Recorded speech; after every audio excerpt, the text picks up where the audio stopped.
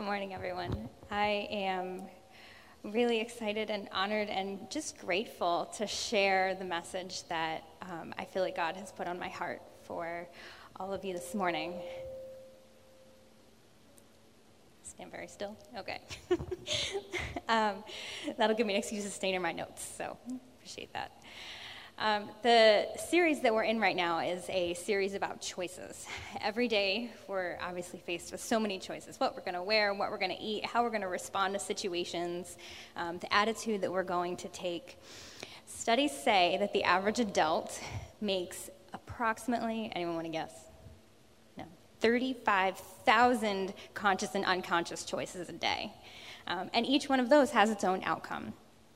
So right now, you have a choice to even listen. I mean, I hope you do. It's only about 20 minutes, so hopefully you'll get something out of this. But nonetheless, making choices requires intention. To start off, a couple weeks ago, we talked about choosing gratitude. And choosing gratitude helps us shift from a negative to a positive attitude. It makes us feel happier, and it makes us see the gifts and the blessings that surround us in our world, even when things don't look so great. Last week, we talked about choosing love and how love needs to be the driving force behind everything that we do. And we can access that love through Jesus, and that's really the pure love that we want to access when we're going out into the world and making decisions and caring for people.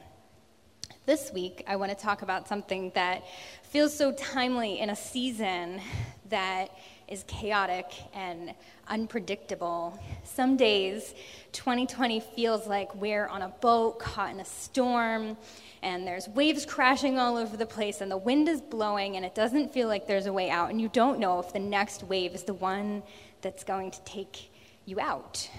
Well, believe it or not, even in those instances, we have a choice. We can choose peace. That sounds kind of crazy, right? Let's look at what Jesus says about accessing peace. So I'm going to turn to John 14, if you have your Bibles. Okay. So in John 14, we're looking at a passage right before Jesus is taken away to be crucified. He's giving his disciples their final words of encouragement and instruction about what's to come, and they have a lot of questions, and they don't know what things are going to look like moving forward. But Jesus knows. Jesus knows that the persecution they're going to endure, the mission they're going to take, and that ultimately many of them will give all. Towards the end of this chapter, he explains that when he leaves, the Holy Spirit will come alongside them. So we start in verse 26. But the Advocate, the Holy Spirit, whom the Father will send in my name, will teach you all things and will remind you of everything I have said to you.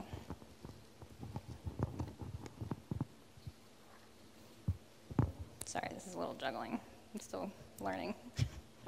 I don't think it's a coincidence that this is how he sets up verse 27, where he says, "Peace I leave with you. My peace I give to you. Not as the world gives to you, do I give to you. Let your hearts not be troubled, neither let them be afraid. The Holy Spirit will come and be with you." Now, I don't think it's a far throw to wonder if Jesus knew that this would comfort them, as opposed to, I'm leaving, here's my instructions, what's going to happen, here's some peace, bye. No. He gives them all the instruction and encouragement, and then reassures them that the Holy Spirit is coming and will follow and will remind them and walk with them. And I am so grateful for that. The Holy Spirit will always be with us, ahead of us, and reminding us of the things that Jesus says. We all know everything Jesus says is so intentional, and I love and appreciate that so much. So before we start to dive into this verse, let's pray. God, peace is something we all so desperately need right now. And while I can talk about peace and describe peace and explain peace as much as I want, God, your presence is what brings peace. So God, I pray that you would go ahead of my words And for whoever it is that's struggling right now, or people who feel like they just can't grasp it, God, I pray that you would meet their hearts.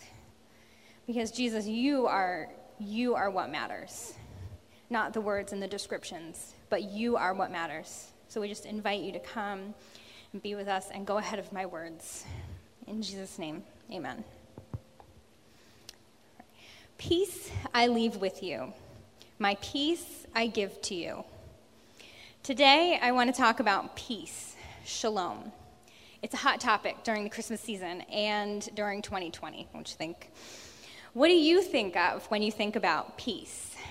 I was going for this nice walk yesterday, and I was like, oh, this is so peaceful. There was no one around, and it was just beautiful, and I experienced peace, and I felt God's presence. And some other words that come to mind are quiet, and the ocean is where I find peace, and coffee before the kids wake up, that's so peaceful, and unity. Shalom is the Hebrew word for peace. Shalom, or peace be with you, is a very common greeting, especially during this time, but it has a very rich meaning. The word peace, depending on the translation, is mentioned 250 to 400 times in the Old and the New Testament. The meaning of shalom, as it's used in the Bible, isn't just referring to a quiet or lack of conflict, but it's referring to completeness or wholeness. It's a putting back together of the broken pieces inside us and in our world. In the Old Testament, the word shalom was used as a restoration of relationships or conflict. But then, as we begin to hear about Jesus and move into the New Testament, Jesus would be described as the Prince of Peace, the one who would serve as our shalom with God. God offers us the peace through his Son, who came to reconcile us to him. He came to bring shalom to all the broken pieces of the world, wholeness, completeness, peace to the chaos. This shalom would offer us a better way to walk through this life, one of purpose, one of value, one of an unshakable identity, and the opportunity to be in relationship with the creator of the universe. This is the gift he offers us. So that sounds really nice, right? I want that. How do we accept and walk in peace? By knowing and recognizing the one at the helm. So I'll tell you a quick story. I used to hate boats. Did not like them. I did not like being on them. But that's a big problem when you grow up at the Jersey Shore with a boating family. So I grew up around marinas and the fishing industry, and I hung out on the docks all the time. So naturally, there was a lot of time that we spent out on the water in boats. But for some reason, I held on to this fear of hitting the next wave and capsizing or falling overboard or something like that, despite the fact that everybody who was in control of the boat was very capable and knew exactly what they were doing. But I was white-knuckling under the cabin, waiting to be back on dry land. Now, as time went on, the ocean won over my heart, and I acknowledged the expertise of those at the helm. I learned to breathe in the fresh air. I learned to roll with the waves. I learned to admire and appreciate the wildlife surrounding us out on the water. I can remember one time in my early 20s when I went out fishing with my brother, just he and I. My brother Aaron had a special spot, one of many, that was like 7 miles offshore, so it was quite a ride. Now, my brother has had a boating license since before he could even drive a car. He can navigate the water under the most treacherous circumstances. He's had tons of jobs that have lended him mountains of experience, and he knows how to read the ocean. He understands it. So being on a boat with my brother, no matter where we go, I can feel at peace. I feel at peace because I recognize the one at the helm. He knows how to navigate the waterways. He knows the direction of land. He knows when the weather is going to turn and how to take on the big weight coming at us from the big boat that's going by. He can read all the instruments on the boat. When I am out on the ocean with my brother Aaron, I am at peace.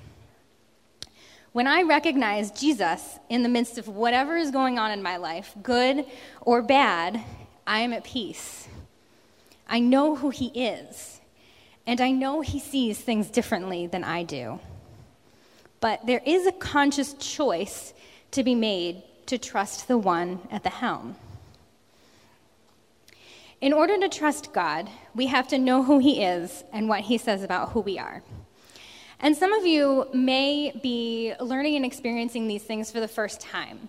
And some of you just need to go back and you need a reminder, because this has been a really crazy season, and it's so easy to lose sight of who God is in all the chaos. So who is God in every circumstance? He is love. God is love. He is good. He is a provider. He's everywhere, and he's infinite. He's just, and he's holy. He is Father. He is faithful, and he adores you. And he has a good plan for you. He is all these things and so much more. And he sent Jesus so that you and I and our parents and our kids and the neighbor next door who is struggling and the neighbor 2 doors down who you need the grace of Jesus to love can absolutely have shalom, wholeness, completeness, peace. Know the one at the helm. When we understand the story of who God is and who he says we are, we can trust in his plan. Trust that he is in control, and trust that we can give up control. The book of Philippians is written by a man named Paul. Now, Paul had a very dramatic encounter with God that changed him in every way. And he wrote this letter while being imprisoned for preaching the gospel after he became a Christ follower. He writes these words: "Rejoice in the Lord always. I will say it again, rejoice. The Lord is near. Do not be anxious about anything, but in every situation, by prayer and petition, with thanksgiving, present your requests to God. And the peace of God, which transcends all understanding, will guard your hearts and your minds in Christ Jesus." So that's Philippians 4:4-7. This is Paul. Paul encountered immense persecution and was jailed several times, and he's writing to us about a peace that passes all understanding. I don't know about you, but I want that peace. When we choose peace, the one that only God can offer, our situation may not change. The perspective of our current situation will change. When we ask God what he has for us in any given season, where he is moving in our everyday lives, he picks up all the pieces and he makes shalom. There's no season too broken or too scattered for God to piece back together. Scattered resonates with me a lot because I feel like I can get very, very scattered. But when I sit with God, he picks up all the pieces that are floating around in my brain and he puts them together and he makes shalom. As we draw closer to God, we draw closer to his peace. Peace comes to us because that's who he is. That's just what happens when we turn our eyes to God in the middle of uncertainty. When we choose to focus on who he is, the creator of the universe and the one who created us with a plan in mind, we are given peace. He restores our shalom. Like I mentioned earlier, I grew up in South Jersey, and I ended up here to attend Bridgewater State College, which is a whole other God story in itself. Vintage college before it was university. I worked for a while after college. I met my husband, Josh. I got a job, and we kind of began to settle and grow roots here. But we never really felt settled. There was something keeping us here. Hello, Amanda. That was God. But we toyed with it. For the first few years of our marriage, we lived in an apartment, which gave me the comfortable feeling of always feeling like we could move home to Jersey. We both had a sweet spot in our heart there. We both loved visiting and going down and the home I grew up in, and we're very close to my family. But being here was always a little hard. We were always very torn. But we knew deep down in our hearts that God's call for us was here. Every year that our lease agreement was up to be re-signed, we toyed with the idea of, is this the year? Do we stay? Do we go? And we would end up re-signing it. And I felt like I lived my life with one foot out the door. And I described it all the time as, we're just waiting for the green light to go. Now, that doesn't really help when you're trying to commit to things with your whole heart or build relationships. And it just created a lot of tension and anxiety and uncertainty being up here. So the time came where it financially made more sense for us to buy a home. And this idea really terrified me. It upset me. It felt like the roots would be more permanent if we bought a home and started having kids and they were in the school system, and it just felt hard. It felt like I would be completely giving up the dream of ever moving back to the place and family that I wanted to be near. We wrestled with the decision with God for months. And then one night, I was driving down the road, and there was this great song that came on that I had just been loving those days. And the chorus is, I'm going to make this place your home. And I felt as close to the audible voice of God as I ever have. Do you trust me? And all it took was a simple, yes, I trust you, God, for the anxiety of that decision to move out and for peace to move in.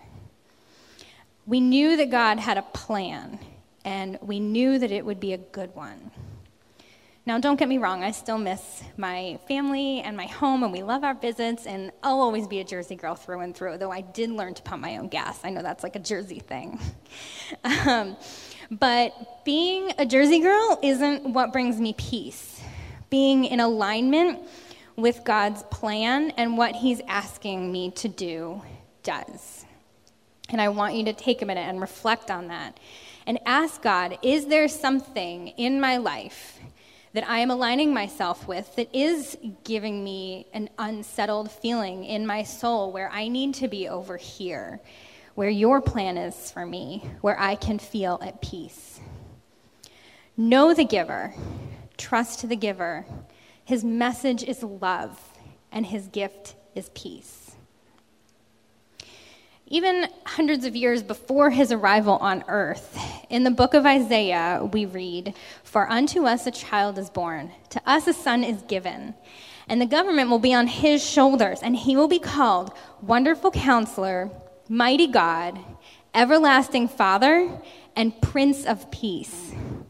He comes as the Prince of Peace, the one who brings wholeness to our broken, beat-up humankind. And then on that first night when he was born, the angels sought out the shepherds to share the good news. And in their song, they sang, "Glory to God in the highest, and on earth, peace to those in whom his favor rests." That's Luke 8:14.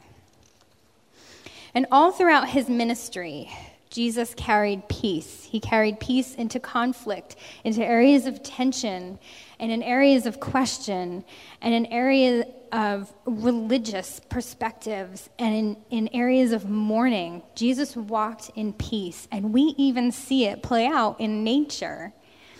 At one point in Jesus' ministry, he and the disciples decided they needed to go to the other side of this big lake. So they get on a boat, and it's overnight, and the weather has turned. In Mark 4:37, we pick up and it says, "And a great windstorm arose, and the waves were breaking on the boat, so the boat was already filling. But he was in the stern, asleep on the cushion. And they woke him up and they said, 'Teacher, do you not care that we are perishing?' And he awoke, and he rebuked the wind and said, 'Peace, be still.'" Some translations say, "Quiet, be still." The wind ceased, and there was great calm. And he said to them, "Why are you so afraid? Have you still no faith?" And they filled with great fear, and they said to one another, "Who is this then, that even the waves and the wind obey him?" He's the Prince of Peace. Know him, fix your eyes on him, and trust him. Peace follows. On the flip side of that, we have to recognize what's not of God.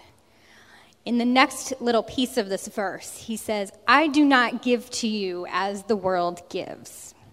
He's explaining that this is different than anything we could humanly create. This peace is a unique and supernatural peace that's only found in a life connected to Jesus. True peace is not going to be found in material things, in how high up the corporate ladder you get. It's not going to be ordered on 2-day Amazon shipping. It can't be found in other spiritual practices that are masked as peace and light and healing. It is not going to be found in your number of religious duties or number of times that you show up at church, though please do. We love seeing you, and community is important. But community is different than finding peace. There are no amounts of human actions that can be done to keep it all together. And I think we've all tried that, right? I know I have, and I keep doing it. And I keep going back to Jesus and saying, no, you were right. You were definitely right. I cannot figure this out. Those feelings that we acquire outside of a life with Jesus may feel rewarding and satisfying in the moment, but they will never reach the depths of your soul that Jesus will freely offer. Peace is definitely not what the world is handing us, right? This year alone, families are separated by sickness and social distancing, juggling childcare and education. Society is experiencing deep racial and political divides. There are financial and employment challenges, and the list goes on and on and on. And these holidays look so different this year for most of us. It's painful to not be around the people and enjoy the traditions that we treasure so much. It's necessary to grieve the loss of reality and change. Grief is something we have to process, or it will fester and it will draw us into darkness. But then, remember the giver. Remember the one at the helm. Your circumstances may not change, but there will be a peace that passes all understanding. Do not let your hearts be troubled, nor let them be fearful. This is the third piece of this very jam-packed sentence that Jesus gives us in this verse. He ends with these words. He knows that when we choose peace, that we are unshakable. Nothing about my environment when I learned to love being out on the water changed. The ocean was still the ocean. The boats were still steered by the same very competent people who steered them when I was young. But I made a choice. Things changed when I chose to trust the one at the helm. And my friends, God is at the helm. That's a promise I will cling to no matter what. When there are no answers, when the world is completely upside down, and just when we think it's not going to get any worse, it does. We know that the storm will blow, the waves will churn, and the boat will get battered. But Jesus is at the helm, and I will be at peace. We will get where we need to go. Peace I leave with you. My peace I give to you. Not as the world gives do I give to you. Let not your hearts be troubled, neither let them be afraid. Do you know the giver of peace? Do you recognize the things that are not of God in your life, the things that are masked as peace? What are you going to choose? So, like I kind of mentioned in the beginning, I can talk about peace until I'm blue in the face, and I can come up with all of these very tweet-worthy phrases and hashtags, and none of it matters if Jesus' presence isn't with us. So I want to end with an exercise.